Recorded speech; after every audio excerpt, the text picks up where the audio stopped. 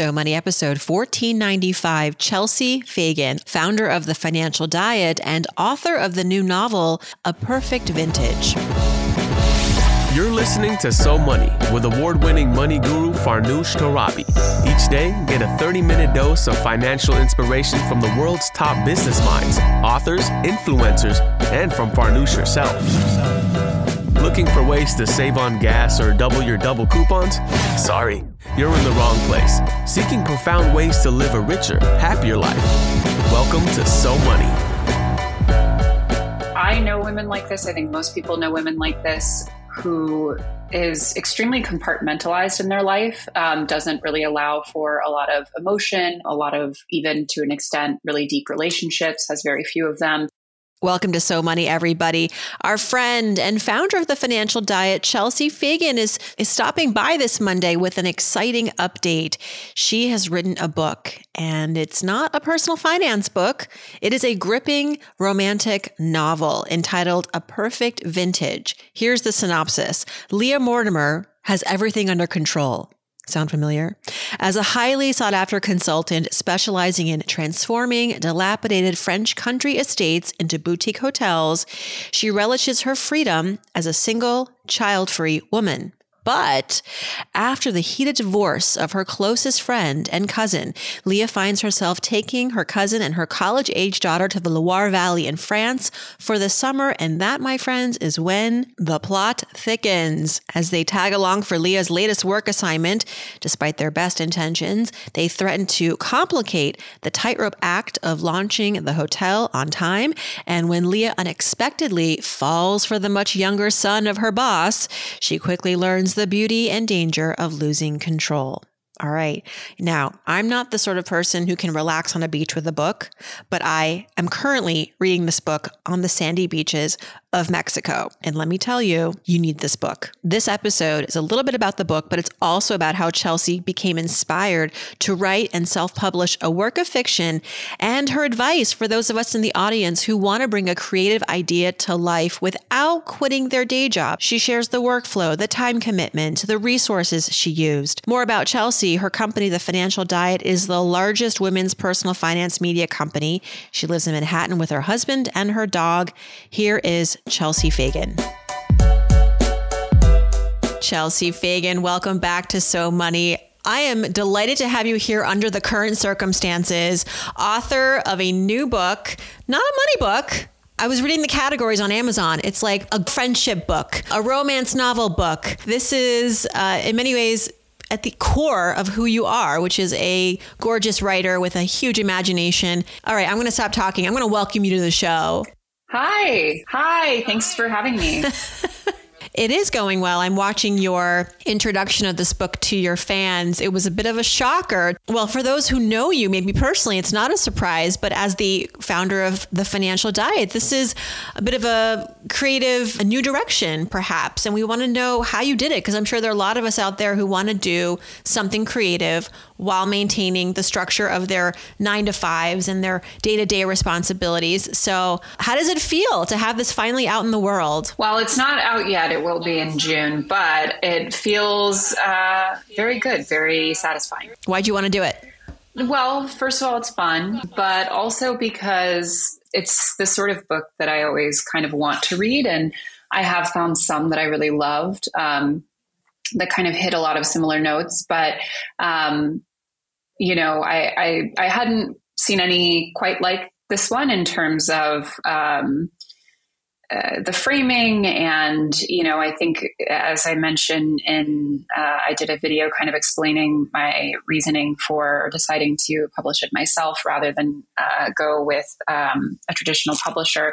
I did obviously work with a group of women, so it wasn't totally alone, but, part of what really motivated me was and I didn't speak to many, we only sent it to a very few imprints, but the response was really overwhelming in terms of needing to sort of define a genre, whether it is what's kind of traditionally thought of as a romance novel or what is traditionally thought of as women's contemporary fiction, which to me is kind of an arbitrary distinction in a lot of ways. And again, a lot of my favorite books really kind of bridge that gap. But it is important for marketing. It's important for booksellers. It's important, they're in different sections of the bookstore. And for publishers, it's a really important distinction that dictates a lot of, I'm sure, all kinds of financial and, marketing strategies behind it. So I say all of that to say, I was very motivated to do something because I am financially independent in the sense that I don't need the money. I was able to invest in it myself. If I was going to take the time to do it, I would rather do it exactly as I want to without those constraints. That makes sense. Well, let's get into it. A Perfect Vintage. I haven't read it yet. I'm getting you your copy. No, I want to buy it. I want to support you. And I was reading the synopsis online, and I couldn't help but think, okay, this is a little bit of like Chelsea. This is a little sprinkle here and there of Chelsea. Sure. This woman, is it Leah yes, Mortimer? That's her name. She has designed her life the way that she wants. And we've talked about it on this show too, is that we've been very intentional about constructing our lives, even if it means going against the quote unquote cultural norms of, women becoming mothers and women becoming, these full-time caregivers in some cases. Leah Mortimer is independent. She is child-free. She's single. She travels to France. I know you are, you're basically French at this point. You speak it, you live there, your husband's French. So tell us about this heroine and sort of the kerfuffles that she gets in. Sure. I mean, I should take pains to say that although there are a lot of similarities in terms of, they say write what you know, and it's very true. You're able to write more effectively, I think, about things that you have experience with personally. So there are, she works there. I lived there. She has a lot of kind of those similarities, but in a lot of ways is someone, and I know women like this. I think most people know women like this, who is extremely compartmentalized in their life, doesn't really allow for a lot of emotion, a lot of, even to an extent, really deep relationships, has very few of them, which is the opposite of myself. I'm someone who's has a lot of relationships, who loves a lot of people, who is loved, I think, by a lot of people, and kind of lets it all flow naturally. And I think for a lot of, and there's obviously like childhood issues and things like that. But I also think for a lot of women who are extremely career oriented, and single and child free at a certain age, you become, I think, kind of preemptively defensive and very kind of, you intentionally can often kind of retreat further into work as identity, which can become, I think, a very unhealthy cycle for a lot of people, especially for a lot of women. And it's something that I've seen personally, and I think a lot of women are familiar with. So, ultimately, listen, it's no secret. She falls in love with a much younger man, and it kind of lights her up, let's say. So that, obviously, but interestingly, a lot of it is about female friendship and about a friendship between women who have made extremely different choices in life and kind of have limitations around their understanding with each other and limitations around what they can offer each other, but have to sort of both mutually evolve to a place where they can love each other wholly, even with those differences. But ultimately, I think the most important theme, and a lot of it is, age, power, family, that kind of thing. But I think the most important theme is ultimately really opening up yourself to the full experience of life, including things that are messy or uncomfortable or potentially really vulnerable, which I think a lot of the most competent people have a real ingrained fear of any kind of vulnerability or messiness. And I think in a lot of cases that really prevents you from living life fully. Did you feel that these themes were missing in some of the books that you have read? And in some ways, how is this book really hitting a nerve currently? How is it super contemporary? One of the things that always bothers me about a lot of books that I'll read in similar genres is you'll often have a heroine who's described as being a career woman or, has this very glamorous job. But you don't really get a sense of what she does on a day-to-day basis or why she's good at her job. I wanted a lot of the work to really be on the page and to really understand from a financial perspective, from a logistical perspective, even just the day-to-day details of the work that is being done. For me, I want I have a hard time believing a character is really as competent or as, high achieving as they say they are if we're not able to see it. And sometimes work can be boring on the page. And so I did intentionally choose a job, restoring old chateaus into hotels. Obviously, that's a more interesting job, but I wanted to show, to have the work be almost a character unto itself and, very interesting and a huge part of who she is. But I also think, a lot of female characters, and again, I don't want to generalize because there are a lot of really fabulous books. I love many in all of the genres that I've described, but a lot of times I think heroines that are, or protagonists that are more sort of type A become very one-dimensional in that kind of personality. And I think, and also will often, and I've only just started getting reviews in because people only just started receiving galleys, but a reviewer pointed out that it's nice to have a heroine who is very self-aware and understands her own motivations. And even when she does bad things, kind of understands that they're bad and doesn't have to have people tell her. Often in books or in movies, you'll have characters who have to be told by the people around them, like, oh no, you're actually really good at this, or, who have to sort of provide them an external validation for a lot of their inherent traits. And I think it's nice to have, because ultimately, even when we know a really competent person, usually, even if they are doing things that they shouldn't, or they're not acting in their own best interest, or they're making mistakes, they're usually pretty aware of it themselves, and sometimes too much. But again, I think in a lot of, especially like the rom-com genre, you'll have these characters who are making all of these decisions and superficially quite excelling at what they do, but they don't really seem all that aware of their own thought processes behind it. Mm-hmm. That's fair. I've seen that.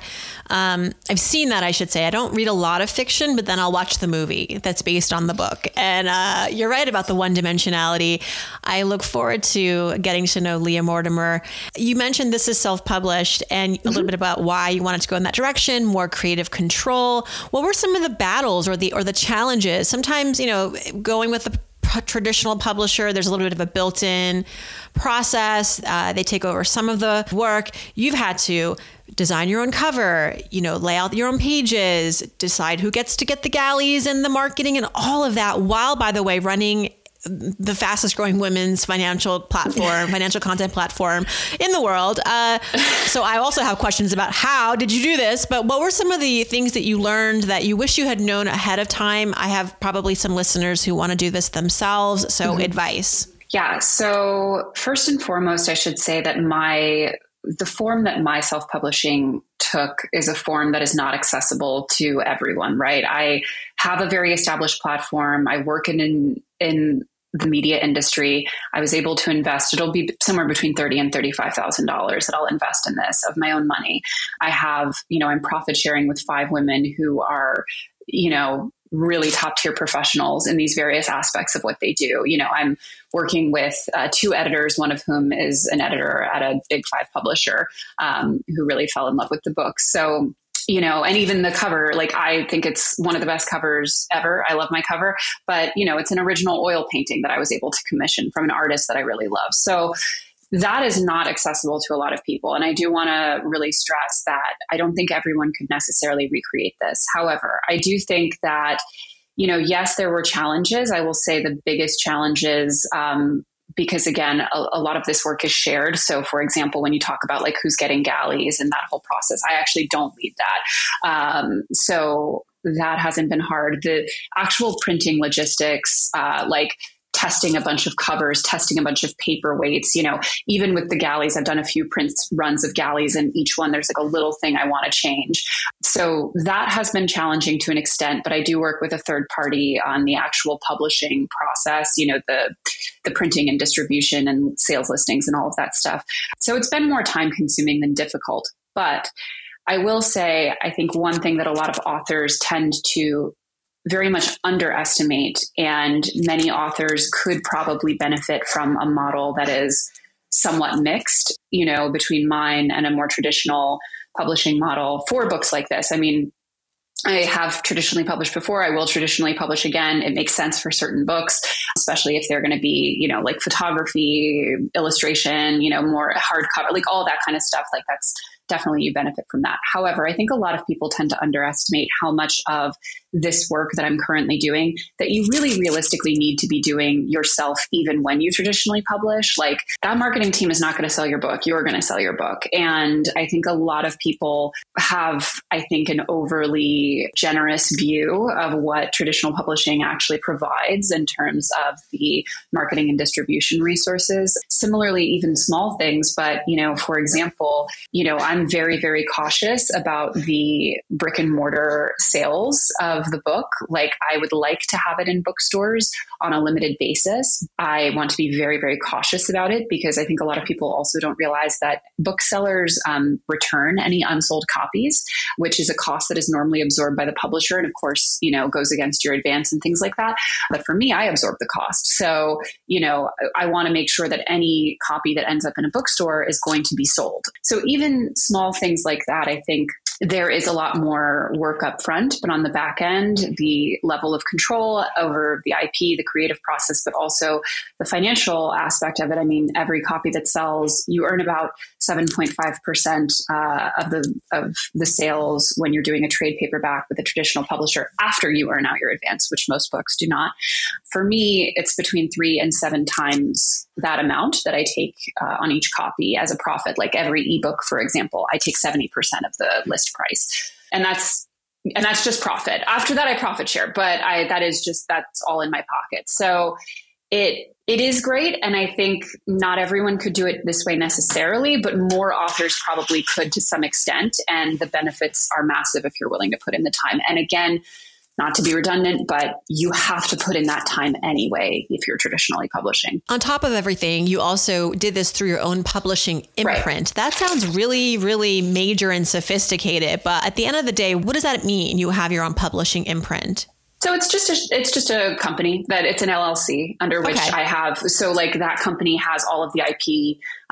It's got all the copyrights, all of the finances filter through it. Anyone who's going to do this should do that because you should be filtering everything through the business anyway from a financial perspective. So I want to be very open-minded about what I'll do with it next. It really depends on the success of this book. I think if because to break even, I have to sell 6,500 copies, which I don't think I've already done it yet, but that is not going to be a problem. But it's, once I get further up closer to, 6-figure copies sold, that kind of number is when I'll definitely kind of for sure do another one with this imprint. But I don't know if that will just be mine, if I'll do others. I'm kind of leaving it open-ended. I'd love to learn a little bit more about just your workflow in getting this done, in addition to everything else you have going on in your life. You live a very full life. I follow you on Instagram. Your cooking alone would take me a whole day to produce what you probably do in your sleep. But I admire so much of how you have designed your life. Thank you. With your husband and your friends and family and your trips and your business, everything. It's so rich. Thank you. I'm being very honest. And then to write this incredible novel, how did you, to use your word, compartmentalize, or what was your process to make sure that this got the time and the attention it needed while everything else? And you also had a home renovation, like you just the kitchen. But it's still in New York City with permits. I know it's a whole thing. Take us behind the scenes a little bit of the workflow and how you got it done. Yeah. So I work 4 days a week. I don't have children. I only live in a 2-bedroom apartment. There's not even a lot to clean. I do have a lot of free time, I would say. Like I sleep 10 hours a night. Like I really just have a lot of free time. And I know that makes me sound like an asshole, but it's just true. And I want to also just be very transparent about the fact that to be able to do projects like this is more accessible to me because of those things. That being said, I also am I just am a person who, I'm a shark. If I stop moving, I die. I need a lot of things going on at all times. I just really like doing a lot of things. So in terms of the practicalities of it, I worked on this Fridays, evenings, weekends, but I write very quickly. I write about 5,000 words a day. So I started this project from zero just a hair over a year ago, which is very, very fast for the publishing process. But again, a lot of the publishing process that is very slow is when you're working with a traditional house. Like if I had sold it to a traditional house, it wouldn't be coming out until next year. And a lot of that is just their timeline. It's nothing to do with how fast the author can work. But so I wrote the initial manuscript in 11 weeks. And then about twice as much of that was spent editing. And the rest of it, was done over the course of several months. And some of that overlapped with the actual writing. But in terms of the, I tried to aim for 5,000 words a day, not every day, but the days I wrote, I tried to aim for that. And I would say in terms of my writing process, every writer writes differently. And I did write differently for nonfiction because it's less linear, at least in the books that I've done. But for anything that's narrative and structure, like a novel, I just write completely in order. And anytime there's something that needs research or I don't feel like I quite know how to do it yet, I just leave like placeholder copy and then just keep going. Because I think one of the biggest mistakes a lot of writers make is if they can't continue with a specific segment, they will just stop and kind of freeze up. I think for me anyway, it's very important to just keep going and also to understand that whatever you're writing is going to change 5 times before it's published. So it's going to be shitty, and it's fine that it's shitty, and you don't have to really care what it looks like. You just have to get it on paper because editing it is the part that really matters. I actually read a book on how to write creatively. Oh, wow. How to develop an arc and all of the things, because I mostly write technical stuff and I think I'm a strong writer and I can, be imaginative. But for me, it was, I had to educate and myself. And so I leaned on books. I read a lot. I was inspired by other authors. What was your inspiration process? I didn't take any kind of formal training. However, I've written several books before. Like writing has always been just a huge part of my day job. So I feel like I know how to write. And in terms of narrative, so I don't mean I know how to write like, oh, I'm so good at it. I just mean like I'm very used to the process of having to write a lot of content. But for the narrative, so I work with 2 editors. One is a structural editor, she's the one who's at a traditional house. And that's the one that sort of gives you all of the broad strokes, like this character needs to go, this chapter needs to be moved, all of that kind of stuff. But with my line editor, who is someone that I used to work with at a previous job, and she and I have been friends for a decade now.